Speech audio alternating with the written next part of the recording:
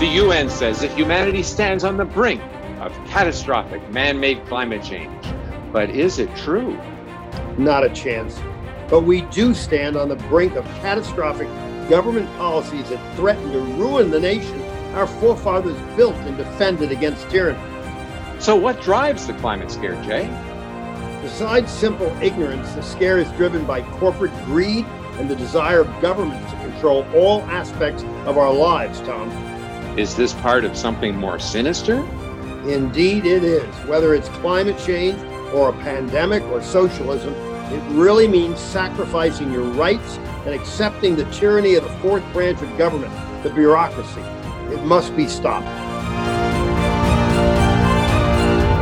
This is The Other Side of the Story with Dr. J. Lehr and Tom Harris of the International Climate Science Coalition.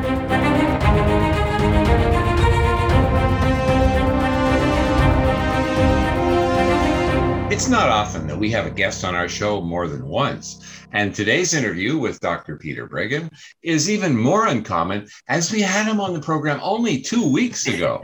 Jay, why have we invited Dr. Breggin back on so soon after our previous interview with him?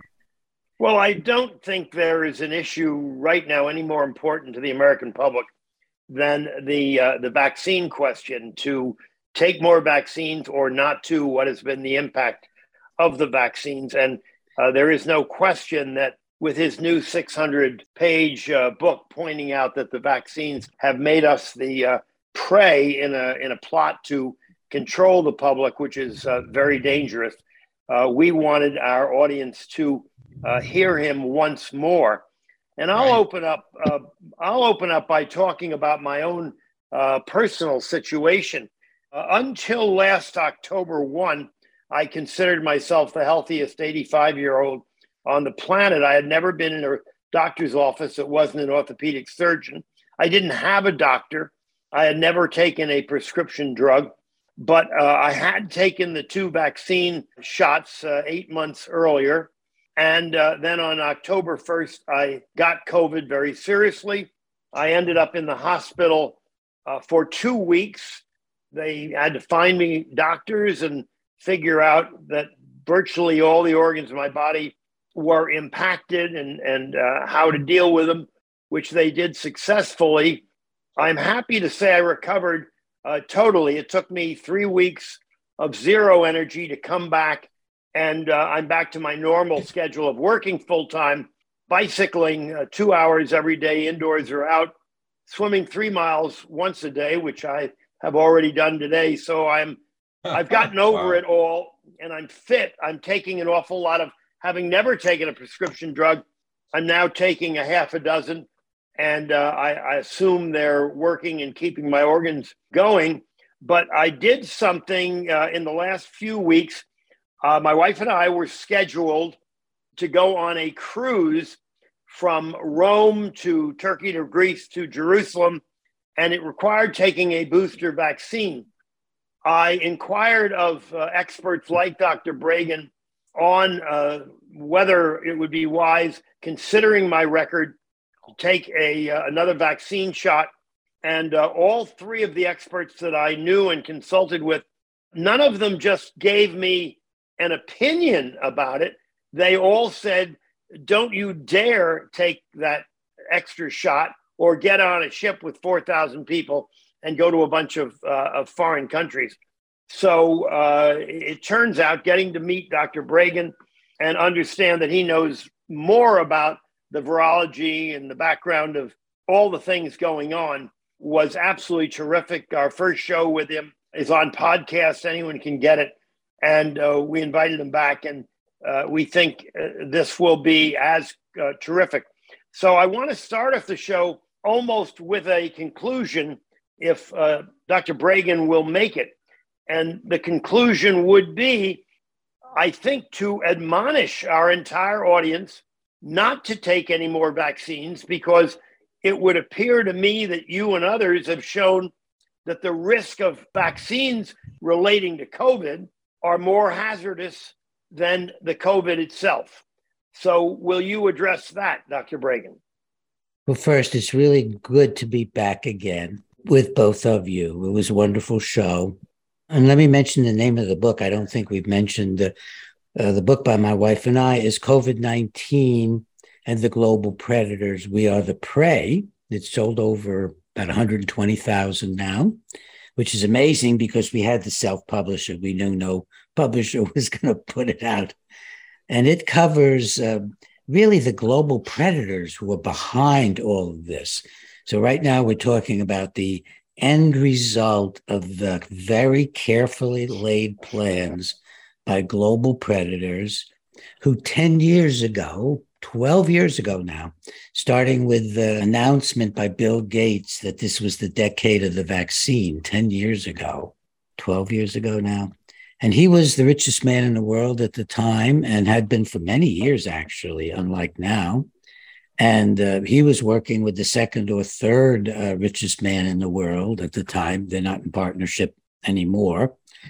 And so this was a clarion call for all kinds of predatory, financial, and corporate people to say the vaccines are going to be amazing and it's going to be a tremendous way to make a lot of money.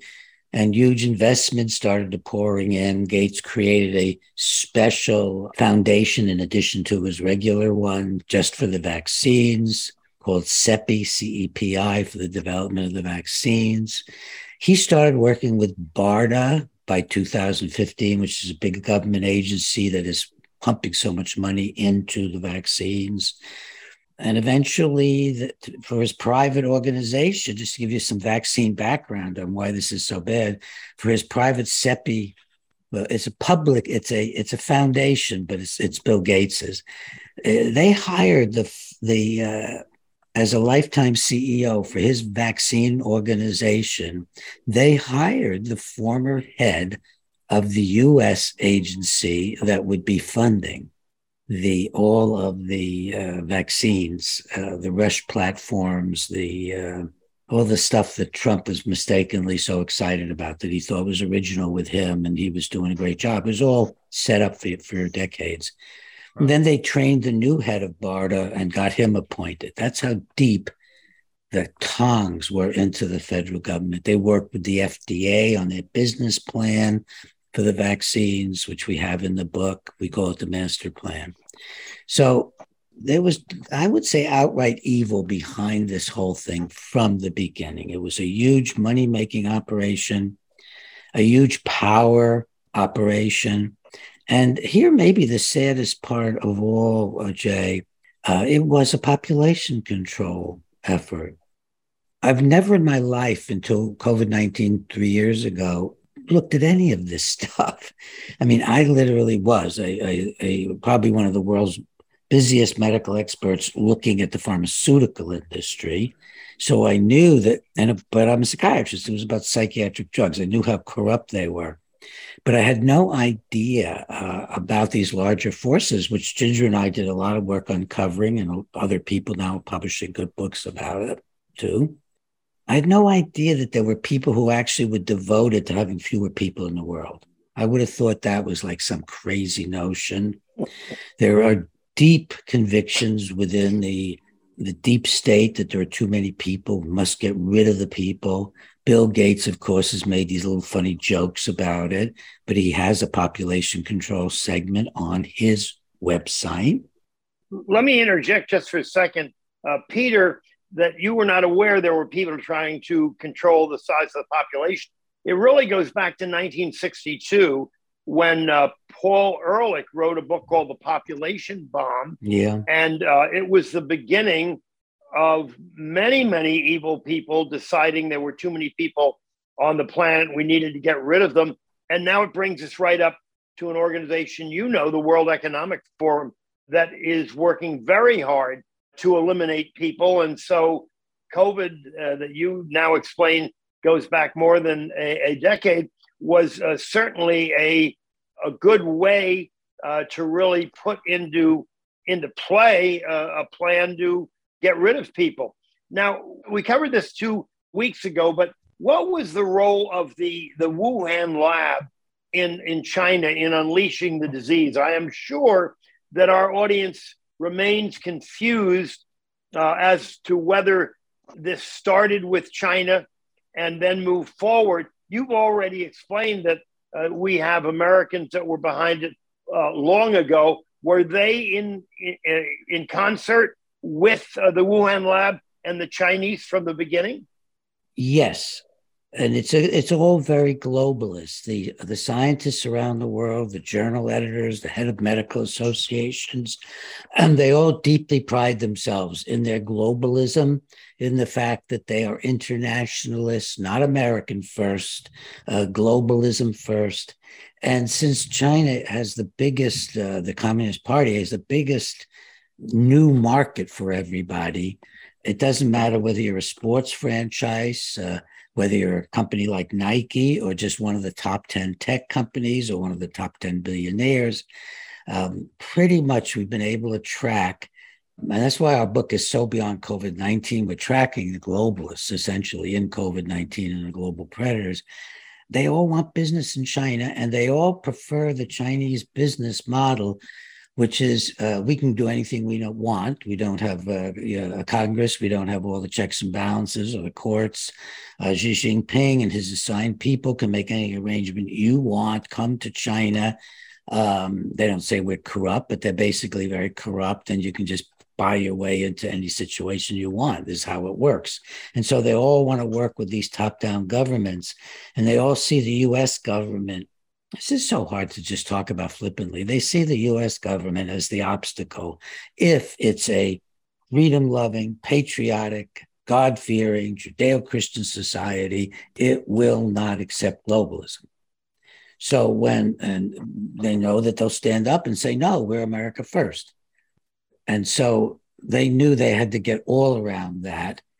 And even with Trump in office, they had people so well placed in the bureaucracy that they managed to get by him. I hope he's getting wiser, get by him and convince him to work with the prearranged victors in who was going to have the vaccines. Because Bill Gates arranged way ahead of time that the two vaccines that would be approved in the US, and of course they didn't get normal approval, were Pfizer and Moderna. In fact, he invested in both and helped develop Moderna. So he actually picked them, knew who they were going to be 6, 7, 8, 10 years. We don't know how long ahead, but at least 5, 6 years ahead.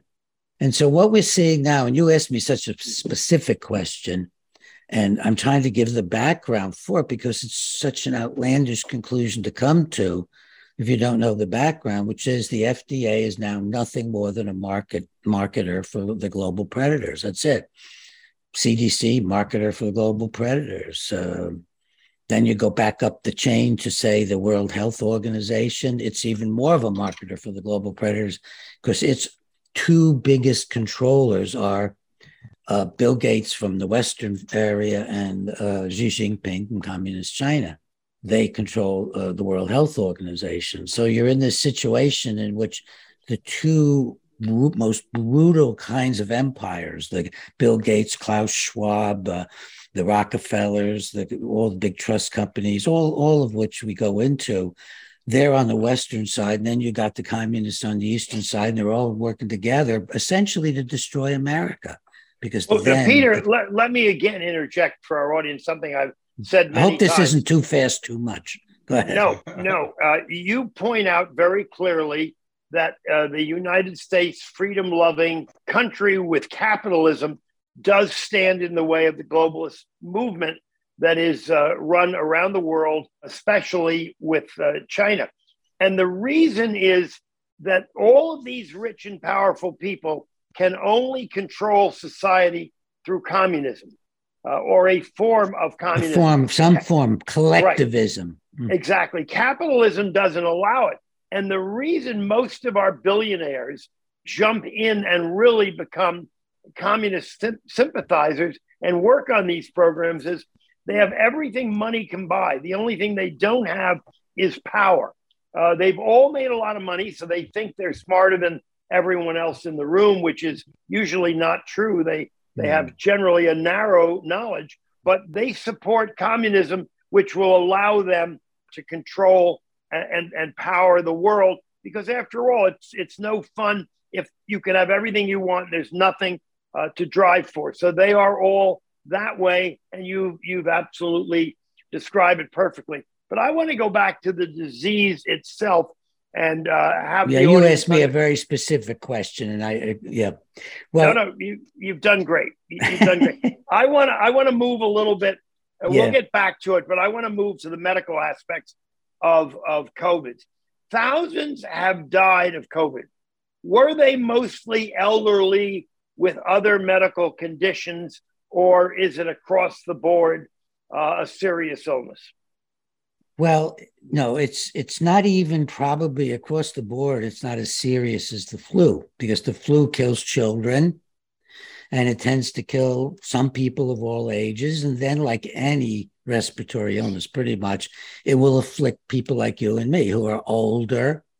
And you didn't have vulnerabilities. I have some, but it'll afflict older people. And the more vulnerabilities they have, the more afflicted they will be. But its overall death rate was lower, especially if it had been treated properly, lower than the death rate for the flu, on a serious flu. But we don't really know exactly what would have happened if it had been treated properly. As Zev Zelenko, my friend who's gone now, and Peter McCullough and Lee Vliet, these folks developed treatment models which spared, somewhere between 75 and 95% of the deaths with early treatment. So whatever figures you have of deaths, they're vastly inflated because they weren't treating people properly, and we still aren't. And that's, again, you can't understand that without understanding the very brief description I gave you of the global predators. They don't mind if people die. So now the CDC is not even counting the VAERS deaths. And when they have counted them, they include auto accidents where you have a test we're so positive for a test for COVID, which isn't even any good. So the whole idea of deaths was not a problem to these people. Now, let me specifically answer the question you asked, because it's partly how Ginger and I got into all of this. We were debating whether to get in. We'd spent our lives looking at the psychiatric drug companies, the parts of them that were selling psych drugs. I was have been known as very proudly the conscience of psychiatry, which means that I'm not very much liked by psychiatrists in general, being their conscience. And we didn't know at our age, because I'm a year older than you are, I'm 86, we didn't know if we wanted to enter into this big fray. And while we were discussing it, Ginger went ahead and decided she's going to research it. And she's researching it, and she comes and brings me a paper. And it's about March of 2020. And it's a paper she has found. And she's actually puzzled by it, because right now everybody's saying that there's no reason to believe this virus could have been made in the Wuhan Institute. The Wuhan Institute can't make this kind of virus. Nobody can make this kind of virus. This is from nature, spontaneous, deadly, horrendous nature producing this terrible, frightening thing. And so we'd better get out of nature and, live in huts and all that other stuff, really withdraw from the world because, look, the world's so dangerous. And Ginger's got this paper, and in the title of the paper, which is a 2015 paper, available for any scientist in the world to find within half an hour or less. It didn't take Ginger very long. She's a good researcher to find it once she zeroed into the concept. And it's all about making SARS-CoV viruses in a lab. So, where was the New York Times? Where was everybody? So we're very ignorant at this point. Neither of us have ever thought about, quote, conspiracy theories before. So we look at the paper and we find it very interesting, because very clearly they are taking harmless bat viruses in this article, and they're turning them into a deadly SARS-CoV viruses. That's what they're calling them 5 years before the outbreak in China. So then we look, we were really this naive. Well, wait, there are two Chinese people who are in on this American research. Who are they? Well, one is Zhilings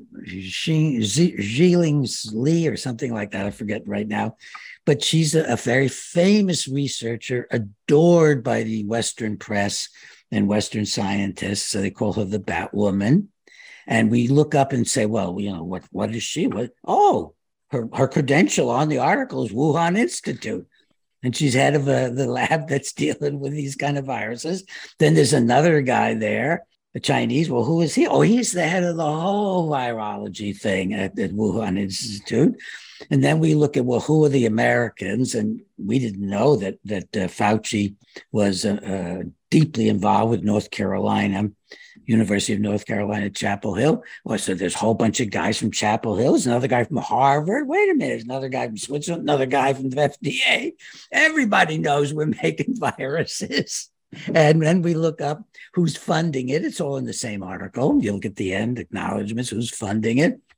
And of course, several American places, but the infamous NIAID, the National Institute of Allergy and Infectious Disease with Fauci, is funding it. It's like all in one package, and everybody's debating it, and they're still debating it. So and then we look ahead and we find a 2016 article. Now we're tracking the North Carolina group, and superficially, there's no Chinese involved.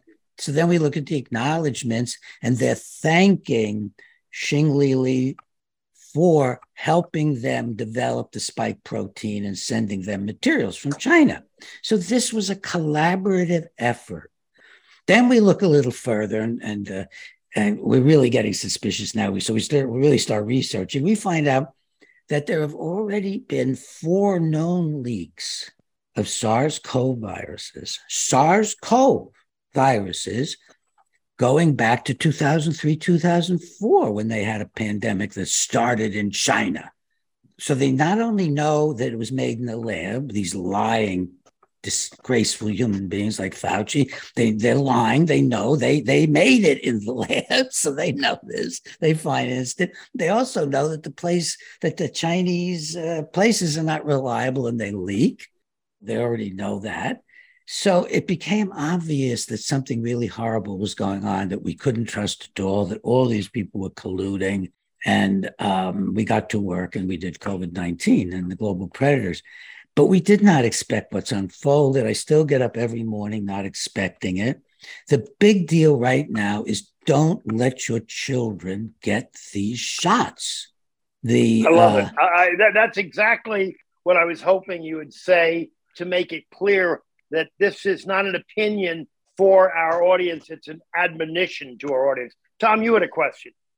Yeah, sure. Can you tell us why they actually are developing these viruses? Well, one of the arguments is that you need to know how to treat the virus when it comes out of nature.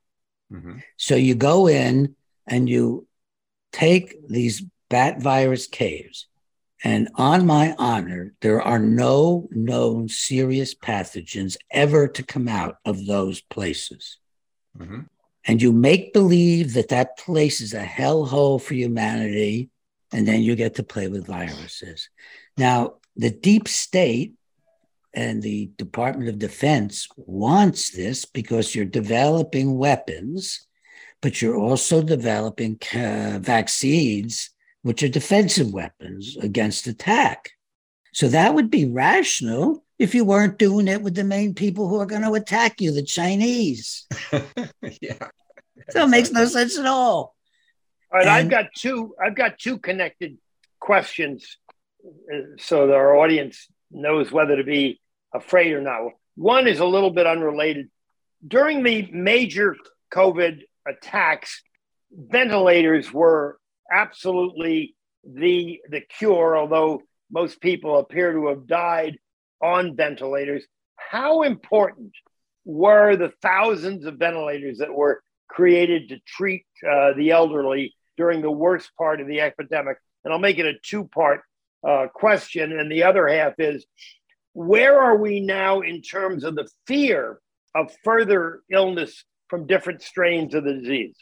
Well, let me go to the most important one.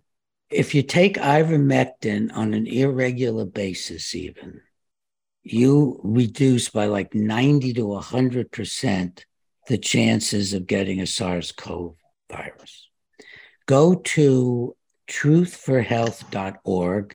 It has the latest information on preventive treatment, and a very wonderful woman, Lee Vliet, who wrote an introduction to our book, is created truthforhealth.org. And Peter McCullough, who also wrote an introduction to our book, is their medical person. So we know these folks very, very well. And they will have the latest up-to-date information also on where to find physicians. So you can get on the phone today through them. You can also find the same information in the start of our book, but I want people to know they don't have to get the book. You just go to truthforhealth.org, but you can get it in the book as well. And you'll be able to find a physician who will treat you and give you preventive hydroxychloroquine, but it's looking more and more like ivermectin. And you will be so much safer. And along with, for example, I take quercetin, which is a milder and a very, very safe over-the-counter medication. And I take vitamin D and I take vitamin C and a couple of other things that come from their preventive protocols. And you can protect yourself. And everybody in our age group, probably 65 and up, you read some of McCullough's work. I'm not a true virologist. I'm not treating people, I'm not a treating person, but you can find out all you want from them on the Truth for Health. And as I said, McCullough ran over the book and added to it and so on. There's almost no reason to die of this disease, of these diseases. And they're going to get weaker, not stronger, because it is a matter of evolution. And I know some wonderful Christians, they just have trouble with finding a way that God is involved in evolution, but I don't have any problem with that as a scientist. And God breathes life into the whole process. But sorry to interrupt, but you're actually saying then that ivermectin should be taken before you have the virus. Oh, absolutely. If you're at all vulnerable, if you're in the upper age groups, absolutely. But get the real details from, find the actual guys doing the treatment, and you'll find them in our book, and you'll find them on truthforhealth.org. And the latest results with ivermectin are stunning. Very large follow-ups, thousands of people involved. And then if you get the disease, then you do the treatment daily, and it's like 5 or 6 days of treatment. Mm-hmm. One of my family members, not anybody I live with, called us, and she and her boyfriend got a fever, all the symptoms. They also had a positive, which is not very reliable, but a positive result. We got them in touch with the frontline doctors, who are one of the groups that will do this kind of thing. And they immediately, within a day, got, back then it was hydroxychloroquine, and my family was feverless and better in 48 hours. And many doctors who treat had told me that, and I just, to see it in front of my own eyes was astonishing. Are there side effects that people should know about concerning ivermectin? Well, I'm an expert on adverse drug effects, testify in court all the time. And these are two of the safest, oldest drugs in the world. Yeah, they're so safe. They're safer. They're actually probably safer, certainly, than aspirin. Huh. Wow. Explain what the ventilators were. Was that an overreaction to manufacture thousands of them? Well, I think every place you look, people are making money. And the people who have millions and millions or billions and billions of dollars, they have all kinds of inroads. The Chinese stimulated the idea that these must be wonderful because they monopolized the market. They actually purchased every single one of the ventilators available in the world early on. And that made everybody else want to get the ventilators. Can't you just see these guys concocting all this stuff? Then the ventilators were going to help the healthcare workers. The healthcare workers were terrified. So they thought if a more closed system rather than plain old oxygenation was used, a circulating system, they would be safer. And it actually killed the patients because it's recirculating disease. It was not a good thing at all. And besides, they are still in hospitals today, are murdering patients for this whole conglomerate. And they get incentivized because if the patient has COVID, or you can fake the patient has COVID, they get a lot more money in the hospital and the doctors. If the patient dies, you get more money of COVID. If you just put COVID down. So they're incentivizing turning hospitals into death camps. And you can do that. You incentivize and it will come. I mean, that would be a new phrase. You incentivize and they will come. So this terrible system is going on, and only the cruelest people in the world would give these vaccines to children. We're already getting a lot of reports of increased death rates in children above the normal death rates. We know that children get the myocarditis, inflammation of the heart. We know that it's always serious. We know that the heart, if it loses muscle, does not regenerate it. You have to compensate building the old heart muscle up and stuff. It's a terrible situation. It is blinding in how bad it is. We can't trust the medical establishment anymore. Doctors are terrified. Myself as a physician, on occasion when I go to the doctor now, or I go with my wife, or I go with my mother-in-law, and if I mention, they say, "What are you doing?" Well, I'm writing books. What are you writing about? Oh, and I said, I have a book that re-examines COVID-19. And panic or anger crosses the doctor's face, and they don't want to talk about it. Yeah. Well, we have to go for a commercial break now, but we are actually talking to the author of that book, along with his wife, Ginger. COVID-19 and the Global Predators, We Are the Prey. So we'll be back with Dr. Peter Breggin right after the break.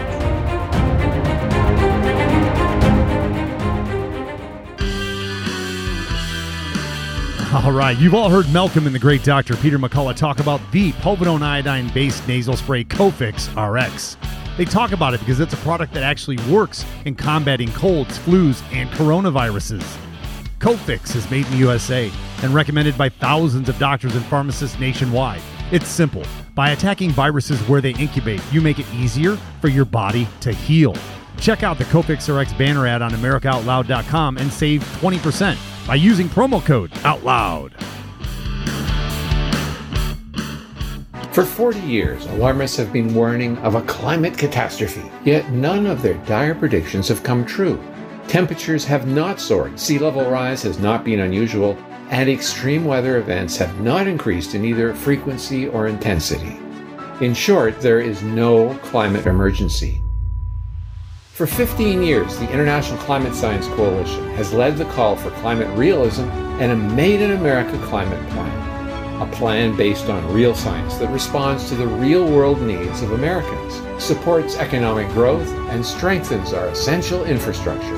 A plan that protects the environment and ensures that Americans can enjoy the blessings of clean air, clean land, and clean water for generations to come. It's time to put ideology and pseudoscience aside. It's time for a sensible climate plan. For more information or to donate, visit our website, icsc-climate.com. So we're back with Ithaca, New York-based psychiatrist Dr. Peter Breggin, known as the Conscience of Psychiatry. He's the author, along with his wife, Ginger Ross Breggin, of the COVID-19 and the Global Predators, We Are the Prey book, which is going to be linked under the podcast when it goes up on Monday. So, Dr. Breggin, I have friends who are having a little conflict with their spouse about whether they should get their babies and their toddlers actually injected. So what would you say is the comparison of the risk of COVID for a toddler or a baby in comparison with the risk of the vaccine? Well, there's zero risk from COVID for the babies and the toddlers. It's immeasurable. It's so small. And the risks are multiple for the children. We don't have figures, but certainly it's in the area of 1% or 2 deaths that you're going to be facing against zero. Wow. So you just want to stay away from this.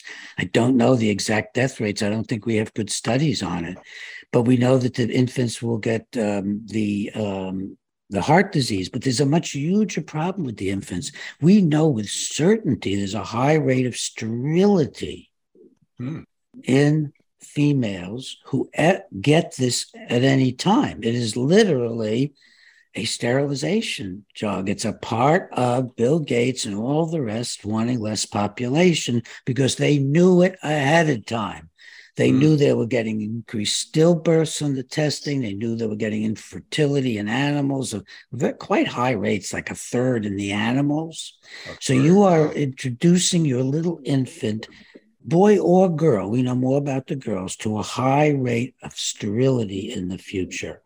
The spike protein, which is in all these vaccines, some of the other toxic materials may not be in one or another. They all have a predilection for the ovaries. The eggs in the ovaries, the ovum, they are limited in number at birth. There's a certain number. So it's not like sperm, which we guys just, we've got our, endless stuff there. But the women, these are protected, they're covered up and they're protected in the female body. And this stuff goes at a higher rate than to most other parts in the body, the spike protein, into the ovaries. Do not give this stuff to your female or male children. Don't do it. Take them out of school if you have to. Learn to homeschool. It's an amazing process. We did it for a couple of years, one of our children. It'll change your life. There's going to be a time when people are going to want to know whether you took the vaccine or not before you get married, because they're going to be so concerned about sterility. That is going to be enormous. Already birth rates are declining worldwide. It's already happening. So, and again, folks, this is like a situation that is so ghastly. It is hard to wrap one mind around, but it is occurring. It's definitely going on. So no, absolutely don't saddle anybody who's 18 and under who with this at all. And then we need to stop taking them. Some countries are beginning to backtrack on taking them. Israel, which was so proud of being almost 100% vaccinated, hardly anybody's lining up their kids there. They're learning. It's like a lab of horrors. When you talk about the COVID vaccine, not to take them, where do you stand on our annual flu vaccine or a pneumonia vaccine or a vaccine for if you've had chickenpox in your youth? What about the raft of other vaccines? Are you downgrading their efficacy as well? I'm not a vaccinologist with broad knowledge of all the vaccines. You've got other people you can call in for that. But I can tell you, just as a physician, I stopped taking the flu shot years ago. I decided it had more adverse effects than help. It had such a low efficacy rating. I did stop the flu shots.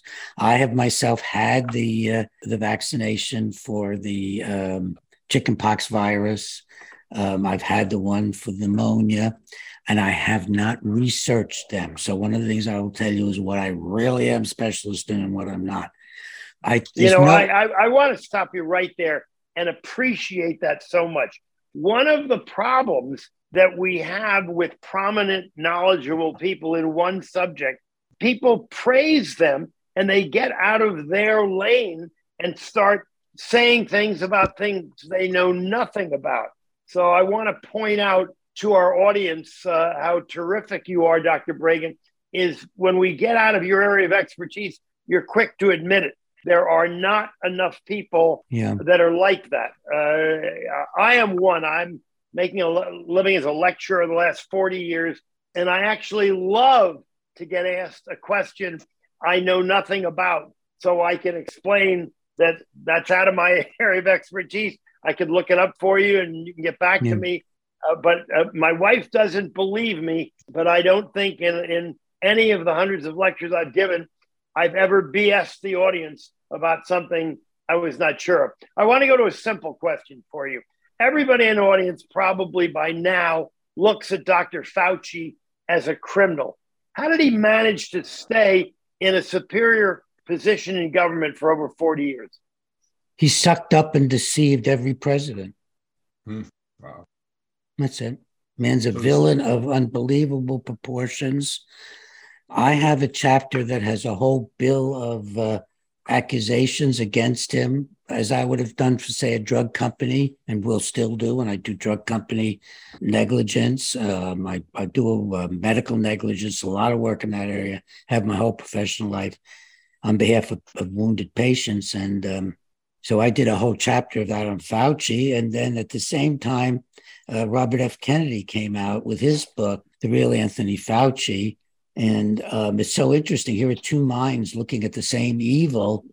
And I have the broad view, and he's got an intense view that, I mean, the man was villainous in every breath he took. Why didn't Trump fire him? Well, we have a lot of whys about Trump. I have tried to answer that question. I've talked to different people. My friend Paul Alexander was on the, and everybody should, go to Paul Alexander's Substack. He was actually on the HHS consultation committee for the coronavirus to President Trump. Paul was asked to come. He couldn't believe it. He was in Canada, Canadian, and looking for American citizenship. And he came down to Washington, and they never let him function. The people around Trump never let him function. They actually took away all his salary. He got his badge so he could, be in that role. But they didn't pay him, and he stayed anyway. And they just never found a way. And he really never got input in. And then you have Birx has written her new book, and she was turns out really the major manipulator used by Fauci. In the book, she proudly describes herself as a conspirator. She doesn't use the word, but she consciously rewrote memos written by the Trump team when she didn't like them, and then put them out as reports to the public, knowing that nobody would think she would ever rewrite them. And, check her work. She talks about this. She talks about going to the states and giving them different advice than Trump and telling them to follow it. And all the Democrats, of course, were very happy to do that and to follow Birx. So you have these conniving, evil people around Trump. Now, people are going to laugh because they've painted such a negative picture of Trump. But I think Trump, since he was in real business, my wife says, look, Trump's building buildings. If you're corrupt, the building falls down. You can't do that. I don't think Trump had any idea how corrupt human beings are. I mean, I'm pretty sophisticated because look at what I do. All this medical legal work got me so sophisticated as to evil. I knew how evil the drug companies could be, and all the big ones were evil. That leaves me, let me move back more personal with you. I'm sure our audience would like to know more about what your practice has been through your career leading up to your pouring yourself into this COVID-19 problem. Can you describe your practice and let the audience know how you have spent this very lengthy professional career? Well, by the time I got out of training, I was anticipating being the youngest president of the American Psychiatric Association. I went directly from finishing my training, which was, I had a Harvard undergraduate, part of my residency training at Harvard, but I began to really smell a rat when I got to the Harvard training program, because in 1 year, I thought I was going to a psychologically oriented program. And when I got there, it was a pharmaceutical industry program. So and that was in 1962, wow. 1 year. Wow. And so they were cutting edge. The best is the worst in medicine today, and especially psychiatry, but medicine in general, because the higher up you are, the more you're a drug company lackey. You're getting money from them. You're getting praise from them. You're getting publications from them. In fact, you don't even have to write your own articles when you get high enough up. The drug companies write them for you. Oh, And wow. It's really true. I mean, Wow. It's just I believe bizarre. it. Yeah. So I got a wonderful appointment to the National Institutes of Mental Health. still without people quite appreciating what I was exactly thinking, even though I was telling people along the way. And at NIMH, I was there just maybe a year or two ahead of Fauci at NIH. And it's an interesting intersection because I got there and realized that it was becoming a pharmaceutical institute, and I actually had no place in organized medicine. Never mind being the first president of the APA, I was no place in organized psychiatry, not medicine, organized psychiatry. Now it's organized medicine. It's gotten so bad, but organized psychiatry. And Fauci arrives and sees the same thing I saw, pharmaceutical industry taking over, and he made himself rich and powerful by staying. It's really interesting because we're almost the same age. I think I'm a couple of years older than him at 86. Does he ever get in touch with you? So I went into private practice, and I never started a person on a drug who's never been on them my entire practice. And I've been in practice since 1968. And I work with people as a person. What, as a person, can I tell you, inform you, learn from you, help you understand yourself so that you don't, quote, get over a disease, so that you just get a great, great life. And I'm not even using a disease model in my practice.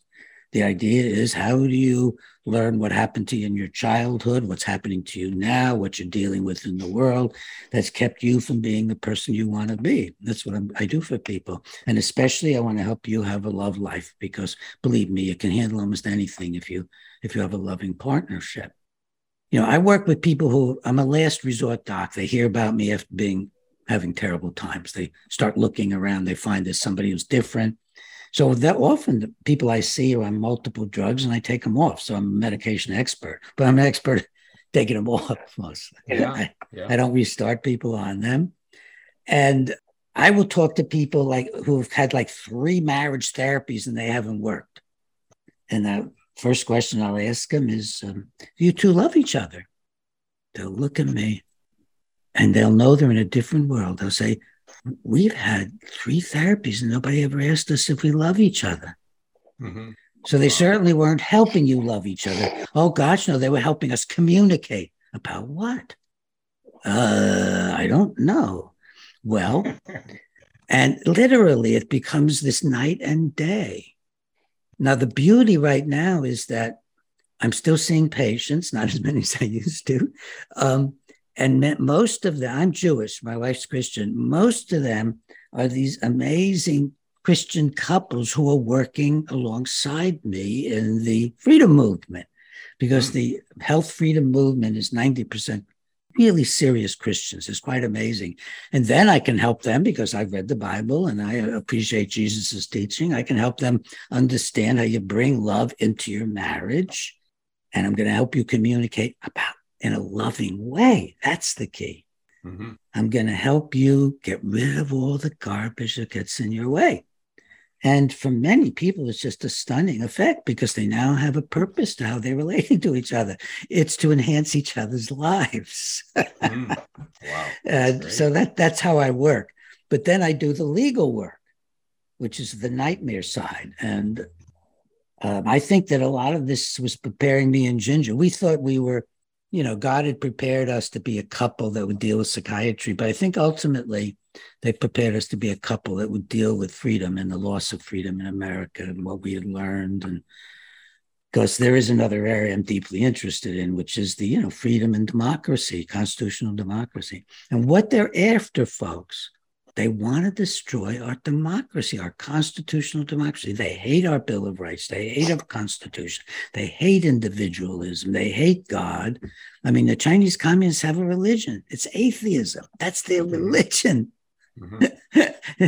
And all the globalists are something I was thinking of, and I have not quite said it this way before. When we were talking about the globalists working with the Chinese. The communists have a principle that everybody's heard of, which is the end justifies the means. That is, forget about your ethics along the way. If you get what you set out to get, you have behaved, as far as we're concerned, ethically. You got what you wanted. That's the rules of communism, literally. It's defined in Marxism, the end justifies the means. Well, the only way I think you get to be a billionaire, unless somebody gives it to you, is if you have the same philosophy. Mm-hmm. The end of getting a ton of money is what matters, and the means are not important as long as they're effective. Mm-hmm. So the people who get to be the billionaires, they're not necessarily brilliant. They're cunning, they're shrewd, they're ruthless. They're exactly like the Chinese communists. Mm. I've used that term all my life to define liberals. I've always defined a liberal as someone who believes the end justifies the means. I was not aware that it was a significant part of communism, but I've seen it. That's so interesting. Yes. I've seen it all my life in this country, and they're always liberals. And I grew up learning exactly the opposite. The end never justifies. Never justifies. That's right. Not even sometimes. Never. That's fabulous. I've never said it that way. I think that's a really good thing I'm going to take away, is it never justifies the means. The means are the means. The way to handle the situation we're in, folks, is simply to go back to your basic values and live by your basic principles. And for me, and for Ginger, we don't know whether America's going to survive, but we know what we're supposed to do, which is to help it survive. Mm-hmm. Well, I'm very confident that it will survive. Obviously, I'm waiting with bated breath for November 8th, when I believe a new breed of Republicans are going to defeat enough Democrats to take about a 50-vote majority. And then I have also maybe a little bit of a far-out idea that after they take the majority in a conclusive way, that Donald Trump will become Speaker of the House. Now, that may shock some people because Donald Trump is not running for a seat in the House. But according to our Constitution, the House can elect anybody they want to be Speaker of the House. Now, you've not read about this. You've not heard about this. I've not heard about this. But I really think Mr. Trump is smart enough to figure what would be the most creative and constructive way he could serve the company in the next couple of years, other than just running for presidency again. So I'm sure he's smart enough to know that it could happen. And I'm an optimist, so I'll hold on to that happy thought, at least for the next 2 months. But I'm very confident that there will be the beginning of a sea change with the November 8th election. And mostly for a reason that a lot of people don't understand. The House of Representatives controls every nickel this government can spend. Right. Mr. Biden can have all the executive orders he wants, but starting with January, after we control the House, none of his executive orders can spend any money. Money that's already been requisitioned can still be spent, but the ability of the House to control the budget is going to have a great role in beginning the pendulum to swing the other way. So I'm very optimistic that we will survive. And I not long ago listened to a 50-hour audio book on Churchill walking with destiny. Basically, it was his whole life, almost 100 years, 2 world wars, all kind of terrible things happening, worse than what we have today. And the country survived, England survived. So I remain an optimist. Well, I certainly am an optimist, and we're putting our hearts, into trying to, to make our contribution. And I think that, if folks, I want to tell you that this is probably the most fulfilling part of my whole life, and Ginger's whole life. It's like once we decided to see who was out there fighting for our freedom and fighting against the COVID-19 oppression, but much greater than that, fighting for a patriotic, God-loving, freedom-loving country. Once we did that, we found ourselves with more good friends than we'd ever had in our lives. And I'm not talking about friends who come to tea, friends all over the world who we're relating to like I'm relating to you today, meeting people like yourself and Tom and who are just extraordinary. And this is what you'll find, folks. Just go down to start to work on school board meetings or start to work on learning how to supervise an election, because we do need a lot of people down there watching these elections. Learn to run for office, learn to support your sheriff, which is a very important position in the new world that we're in, right on the ground level. And you're going to meet people in your own town who are wonderful people. We have assistants, even in an extremely progressive town like I am in Ithaca, New York. It's like the Berkeley of the East because of Cornell University is here, and it's when you say progressive, what that means now is it's predatory. Because they're capitalists, actually. Their model is they're a corporation to make money. I mean, that's Cornell's motto. And so they're actually corrupt capitalism, and then there's corrupt progressivism in the sense that it doesn't even have utopian ideals just to, take advantage of people. So it's amoral. Amoral or immoral, one or the other. I think they become the same, obviously. So, but you'll meet great people. And you'll meet them in all walks of life. You'll meet them on the farms around Ithaca. I couldn't believe I was here for 6 months and I'm driving along and a farmer's waving to me. My God, one of my good friends, a farmer. What am I? I'm a Jewish boy from Long Island. My friend's a farmer. That's So, great. get it, start meeting really good people who care about things. You'll have a much better life if you get involved in the movement. You're going to take risks.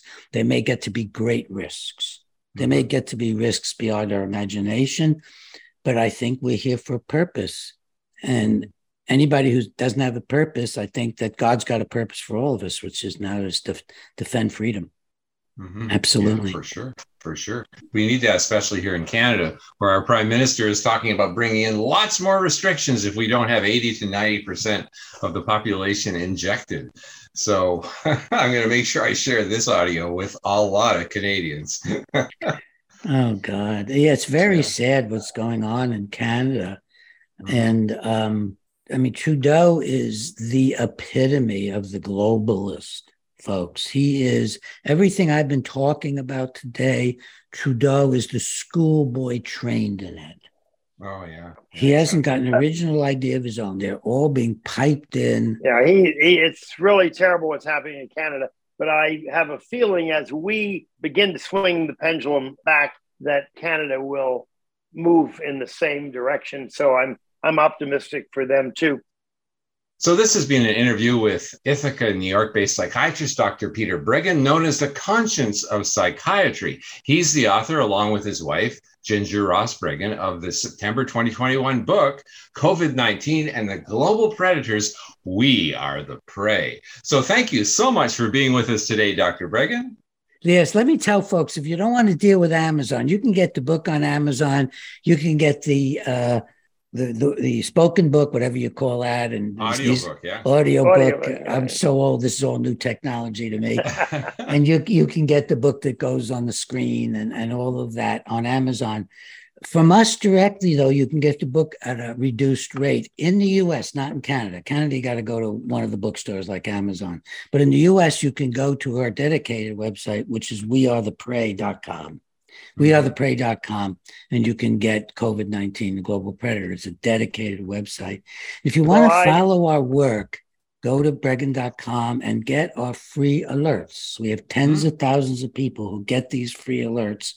They love them so much that it has an incredible opening rate of our newsletter. And it's done by my wife, and it's just beautifully informative.